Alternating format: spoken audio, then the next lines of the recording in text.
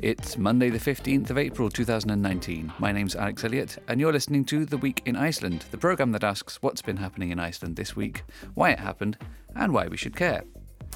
After an all-RÚV show last Monday, both my guests today come from outside Broadcasting House, I'm pleased to say. They are Giti Chandra, a teacher of English literature and studies of gender and violence with the United Nations University and the University of Iceland, and Magnús Sveinn Helgason, historian, journalist and former editor of Iceland Magazine.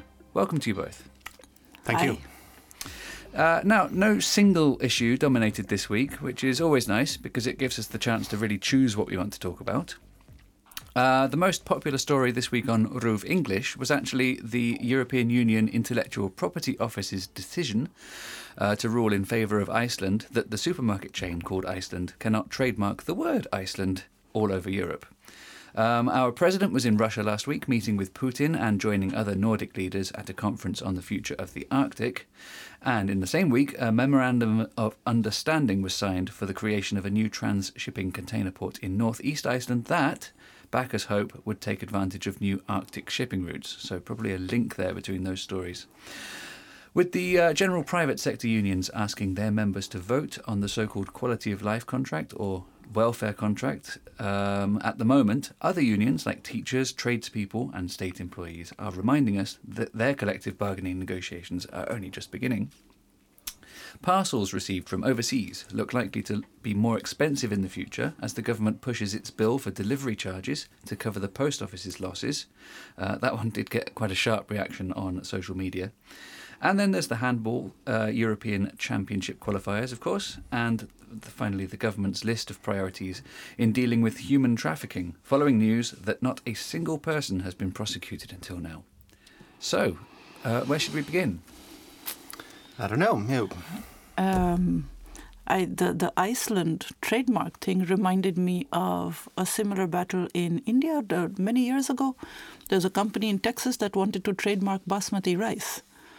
Simply because it was traditional in India. No one had ever bothered to trademark it, and then everyone in India, whoever used the term, would have to pay them. And thankfully, the Indian government won that one.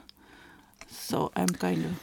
No, yeah, I think this case it's a perfect example of this absurdity of trademarks and trademark disputes, and how private corporations can trademark and things which are obviously public property, like basmati rice, the term, but exactly. how on earth could you trademark that? Or Iceland, for that matter. I mean, it just boggles the mind. And, whenever I have told this story to foreign visitors and friends of mine that Iceland is actually a trademarked, word in the European Union. And that there's a supermarket, a sort of a low-end supermarket in the UK that has no business outside the British Isles. A couple of stores on the European mainland, a few in Spain, and, 3 in Iceland or something like that. Yeah. A small business basically like that can trademark the name of a sovereign nation that's been around for 1,100 years. The supermarket was founded in 1977, I think. And it's just absurd, the fact that Iceland won this case, of course, I don't know if that restores your faith in humanity or something like that, because the fact that that the supermarket was able to trademark this in the first place, I think raises serious questions about trademarks, because you wonder what other absurd cases can go through, because the basmati rice, Iceland, these are so slam dunk, obviously but then you have all kinds of cases that must be on sort of the grey line, where the courts will rule in favor of the defendant who has more money and more highly paid lawyers fighting for them. I mean, here you have a sovereign nation, Iceland, or India, a country of billion people. Yeah. They can prevail. But what about smaller people who have stateless people or minorities or. I mean, the idea that you have to trademark a country's name, you would imagine that it's absurd. This could be a precedent, couldn't it, for other countries having to do the same thing? I don't know how it works. I mean, there's India Inc., for instance, and no one's ever bothered to say that you can't use India because we've trademarked it. It sounds so patently absurd. I think the other thing also about this is that as I understand it, the reason why that the Icelandic, that Iceland sort of pursued the case was also because the supermarket had been harassing the Icelandic Tourism Board for the use of Iceland in advertisements because they had trademarked it. And so it's... I think this whole story just raises it makes so obvious that there are serious problems with trademark laws, and there are serious reasons that we need to really look into abolishing them. And I mean, this is just the end. Then you have the how popular culture can be privately owned and inaccessible to the masses. You cannot reproduce or put your own spin on artworks because they are trademarked. For I mean, what would happen to Andy Warhol then, right? Yeah, very good point. Yeah, and this is and the reason why things that what is it today? Things which are obviously part of the public domain and should be part of the public domain. Things cultural creations which are the property of all are the property of corporations who can then bar people from using them. I mean, there was this case about this U.S. company which had supposedly owned the rights to, Happy Birthday to You. Wasn't that Michael Jackson? No, there was there's a recording company which really? owned it, and because it had been recorded at some point, and they had been able to extract royalties from people. I think there's a few. I can't remember this exactly, but this is another. It was a few years ago. I think they were struck down. But the point being that things which are part of popular culture, public property. Yeah. In the case of this Iceland ruling, I'm not entirely sure where the advantage or disadvantage lies, because the supermarket chain isn't being told to change its name. It's allowed to keep its logo. So, what does this mean for them? There's no punishment involved or anything like that, is there? I think there should be a penalty for wasting the time of the court, quite honestly. I mean, the fact that they would even go out there and say that Icelandic companies cannot use the name is so ridiculous. It cannot be used in marketing by Iceland of Icelandic products. And this they psychological damages to the Icelandic nation as well. Yeah. I think in India there was a lot of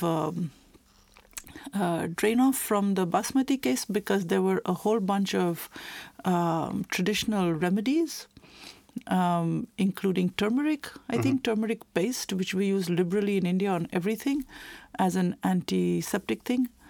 And so that the case extended into folk remedies and indigenous knowledge and stuff like that then sort of had more ramifications outside of India.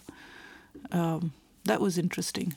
So not just public property in terms of, culture, but also folk knowledge. And what was that? A company trying to trademark the word turmeric? Is that? No, the use of turmeric, right? The use of turmeric as a paste. It was like a medicinal thing. I mean, it's one of the reasons I think that in Indian food, for instance, turmeric goes into everything. But it's also used as a balm. It's like an antiseptic, essentially. And so this extended into various sort of folk knowledge and folk remedies and things that people take for granted. I think, at the end of the day, this story and these Indian stories, which, they are an example of corporations effectively attempting to, steal public property.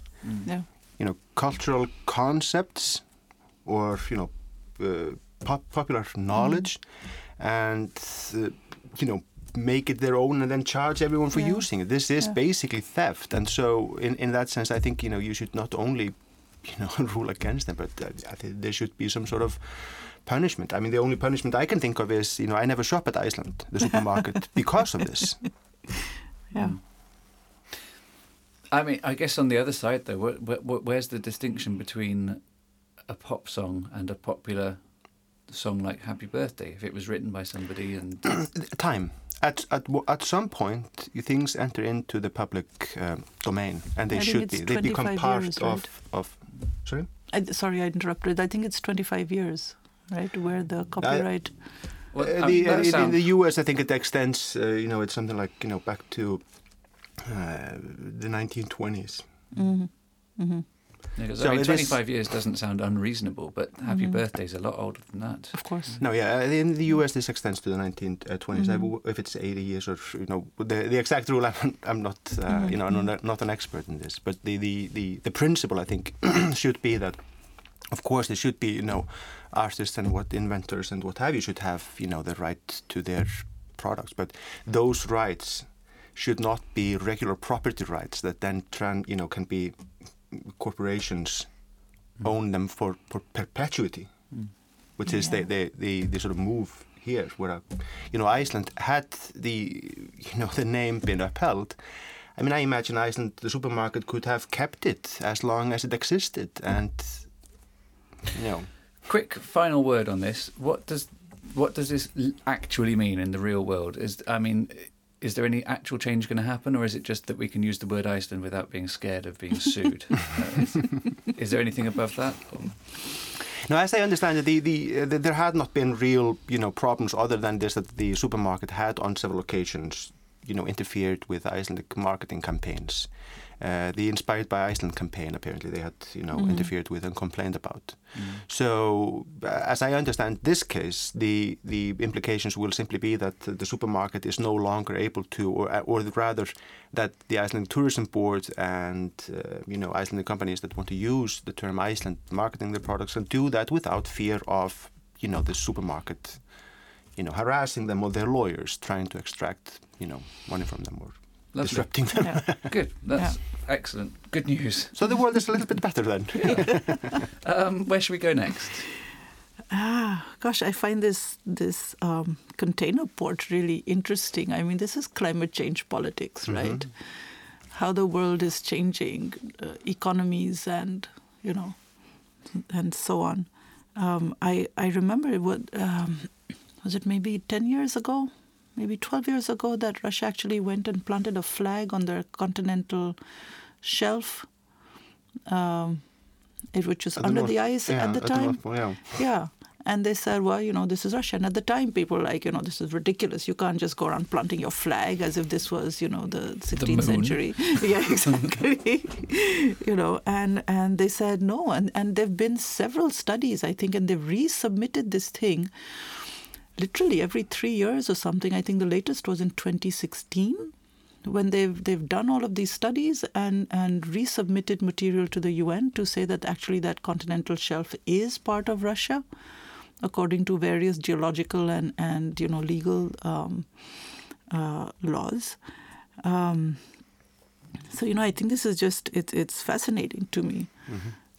I remember geology and climate change and all of this. It raises all kinds of questions about climate change and geopolitics. And Russians, sort of a renewed Russian interest in sort of projecting its power in the northern.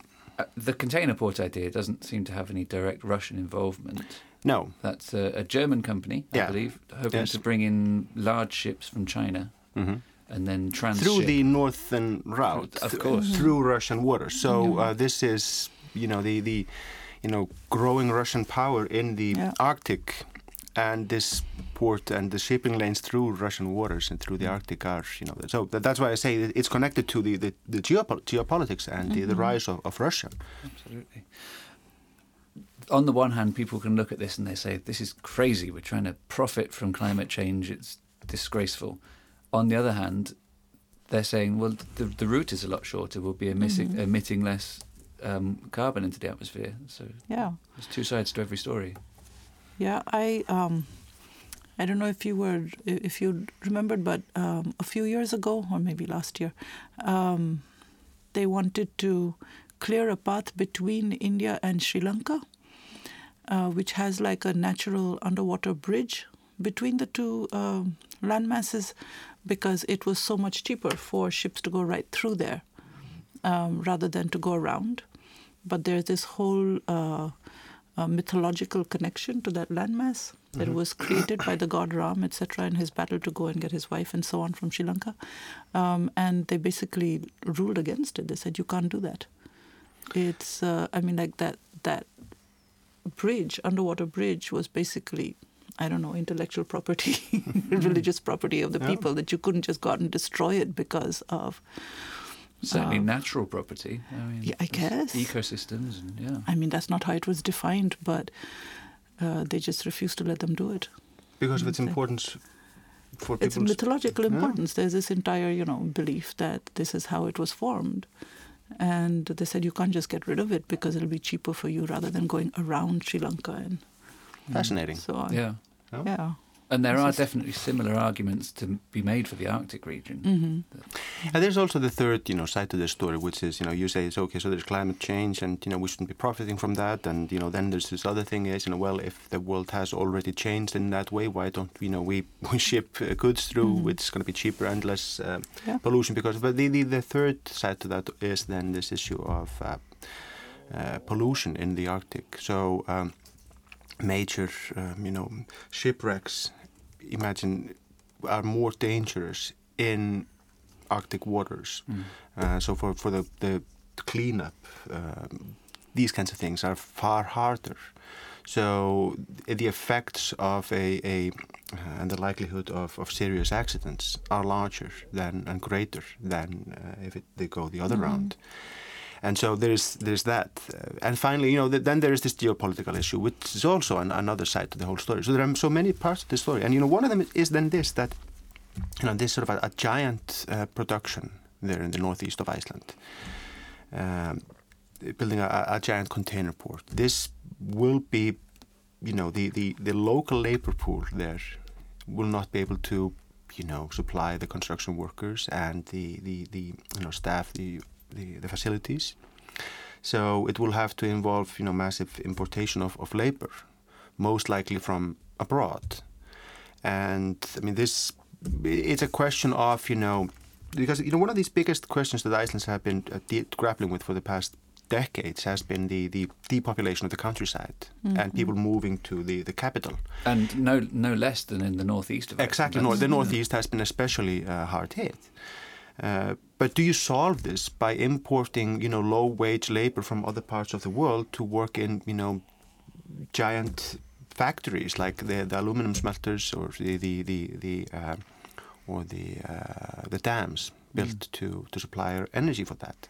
What did that do for the local economy? It created a massive boom that lasted for a few years, and then the air, exits that bubble, and you are left with sort of, hollowed out communities. And so there is a question, do we need giant projects like this to revitalize those parts of the country, or do we need more balanced and growth, which is more sustainable?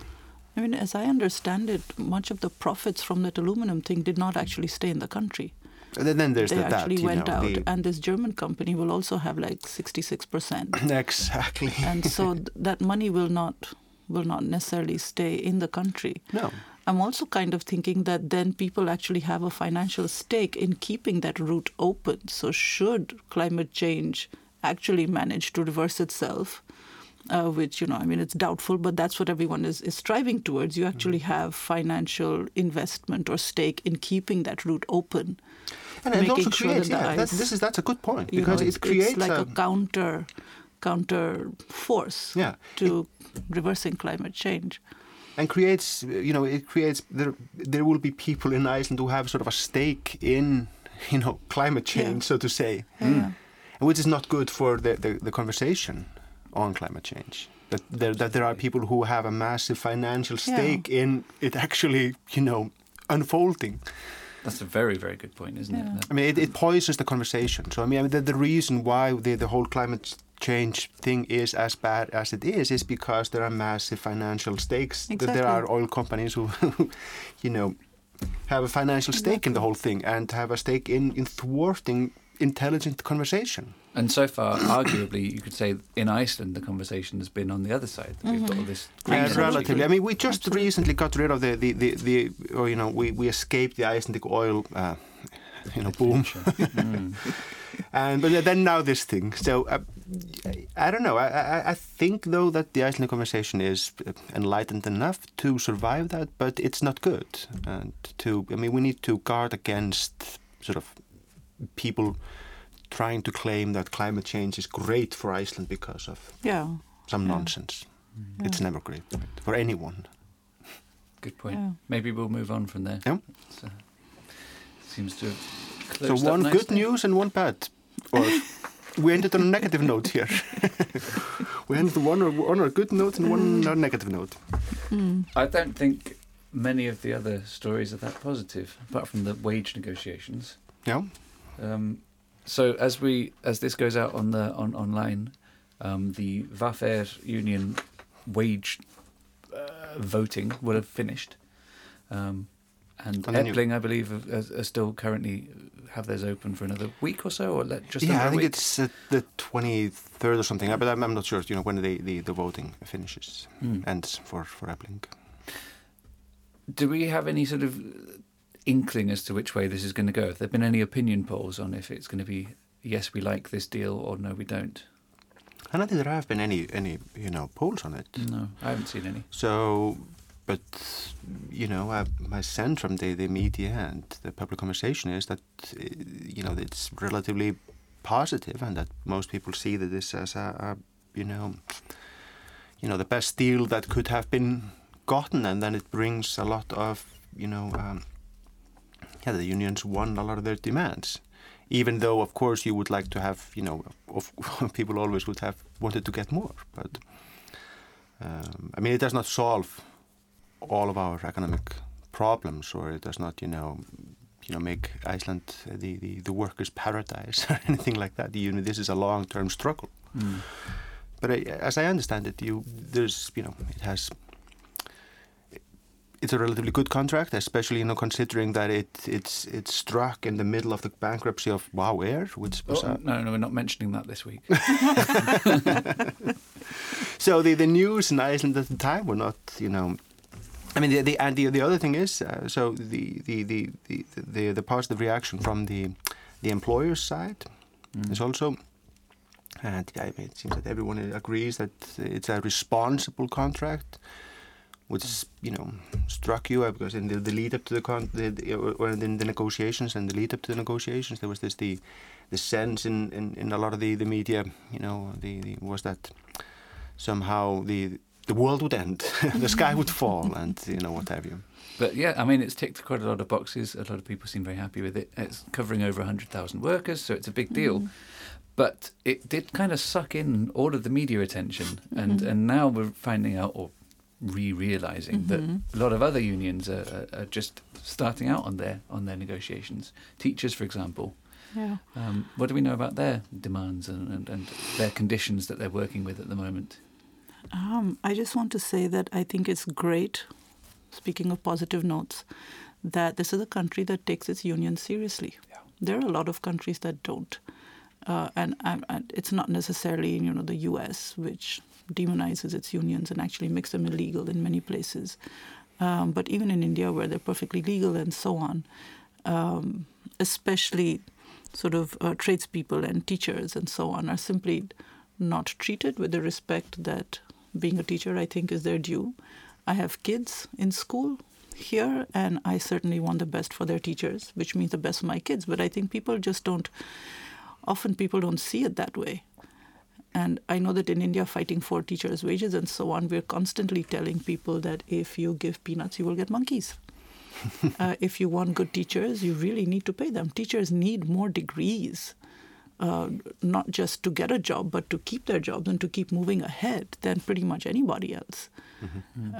Well, their trade is knowledge, so the training comes with it. Yeah, exactly. It's part of the definition. So it just seems to me it's great, I think, to see that unions are taken seriously and negotiated with, and I think that's really positive. I think there's another side sort of to this whole story is that it's sort of a growing I don't know if radicalization is necessarily the right word, but we have been seeing a more sort of assertive labor movement in Iceland, and a more radical labor movement. And we're also seeing stirrings. In for example, like adjuncts at the university, who are not unionized, who are not represented, and who do not have any sort of collective bargaining rights. There have been rumblings among them several times that, they need to organize, they need to get together to defend their rights. And this seems to be sort of, again, gaining momentum.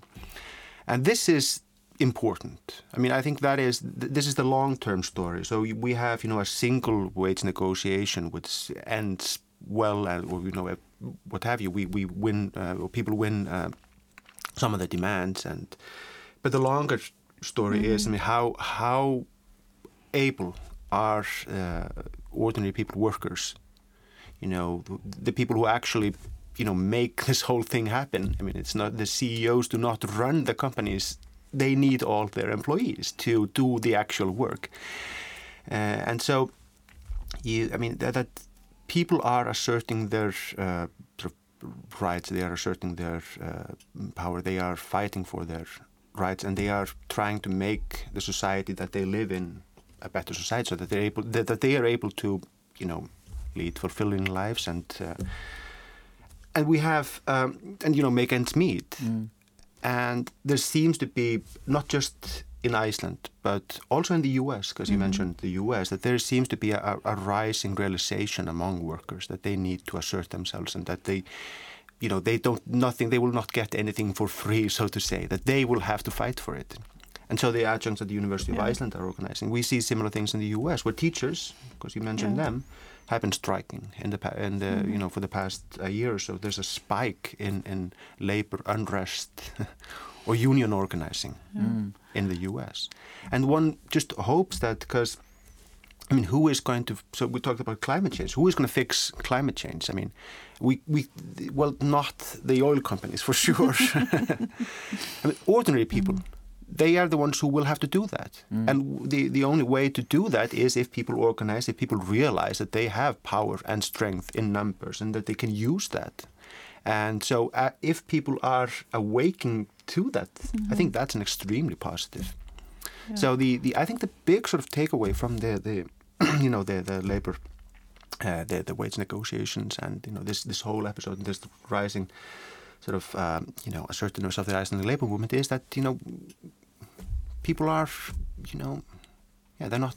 they are awake, they are awakening. People are willing to organize and act. And there seems to be, from the other side, this willingness to reciprocate more than there used to be. It's not just, no, you can't have anything.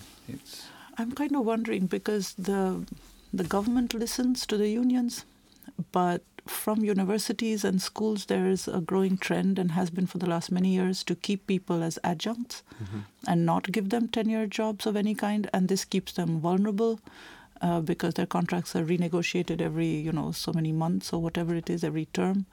And I know that in the US, this has been going on for the last 25 years, where adjuncts are essentially living in their cars, going from, job to job. I know in India, for instance, state universities are trying to hand everything over to private universities and keeping everyone ad hoc or adjunct, so that you can't actually demonstrate, protest, etc., because then you don't get rehired, you're vulnerable, you don't have, you can't even make life decisions. Should you get married and have a child? Well, you don't have a steady income, and it sort of trickles down into everything. So I think that is possibly why people are finally doing this, but I think there is like this counter push to keep people vulnerable. I think that, the other thing is, keeping the mass of people vulnerable, and that, keeping people in higher education vulnerable. This is not a recipe for a healthy, stable society. No. It's the recipe for, social dissolution. Yeah. That's what it is. Yeah. And it just, again, I think it boggles the mind that we have, the powers that be are willing to sign off on this sort of a policy that is obviously undermining society. But again, here I say, it's the people, the workers, actual people, everyday people, they can take this back and, try and ensure that we have a society that ensures that people can, make ends meet and live a decent life. Indeed. Well, I am very sad to say, but we're actually out of time. Well, good we didn't get to the handball, because I know nothing about handball. Or the human trafficking, where then one gets less polite. Okay. Indeed. Well, the Week in Iceland is taking a break over Easter, but it will return to ruv.is/English, Ruv English on Facebook, to the Ruv app, and as a podcast on Monday afternoon, the 29th of April. For now, it's thanks to my guests, even Giti Chandra and Magnús Sveinn Helgason, as well as to Lydía Grétarsdóttir for making the studio work. We like to finish the show with the #1 song on the Rás 2 chart, and this week that's Auður featuring GKR with the song Ósofin. Enjoy the long Easter weekend, and bye for now. Reyna að sofna, leikir reyna að dofna, augun alltaf að opnast, heila brjótur ég klofna, í tvennt, hólur að innan, kann ekki að finna til, hún stjörnurhrap, ég stjörnubliss, Palli, ég gorgeous einn í heiminum, það svo erfitt að sjá þig brosandi á ljósmyndum, fortíðinn á hælunum og kvíðan út í maganum, algoritmar í símanum, með næstu þurft á. Nú ég einn, tveir, við vorum tvær, nú ég einn.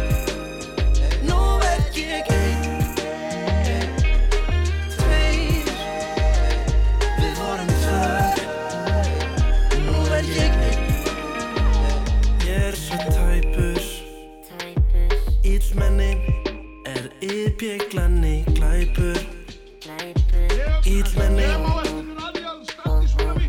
Ég síg cannabis, þú ert í útlöndum, þú segist hrædd mig, ég drekk allt flótta þitt, þú stingur hjarta mitt, þú ert að hunsa mig, ég með kvíðan út, þú sprengir gólfið mig. Með fortíðinn á hælunum og kvíðan út í maganum, algoritmar í símanum, með næstu þurft á.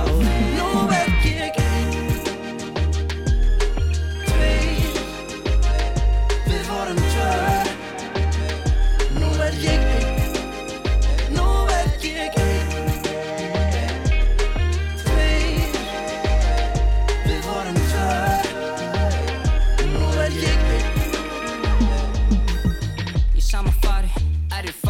Þó ég stari mun það aldrei fylla upp í skarði Hleypum garðinn, opnir agra Ég ekki bílinn glæsanlega út að aka Þér tókst að taka hjarta mitt og svo kem ég það Hélt ég kæmist undan Ekki að ræða það Svo margt sem að ég vil ræða Ekki að ræða það Svo ég sætti mig við þögnina Eina sem að við eigum sameiginlegt núna Svo ég sætti mig við þögnina Hvenær mun ég fullorðnast Hugsa ég á eigingjald Blessi 100 undraland Míní dropa, míní Nú ég einn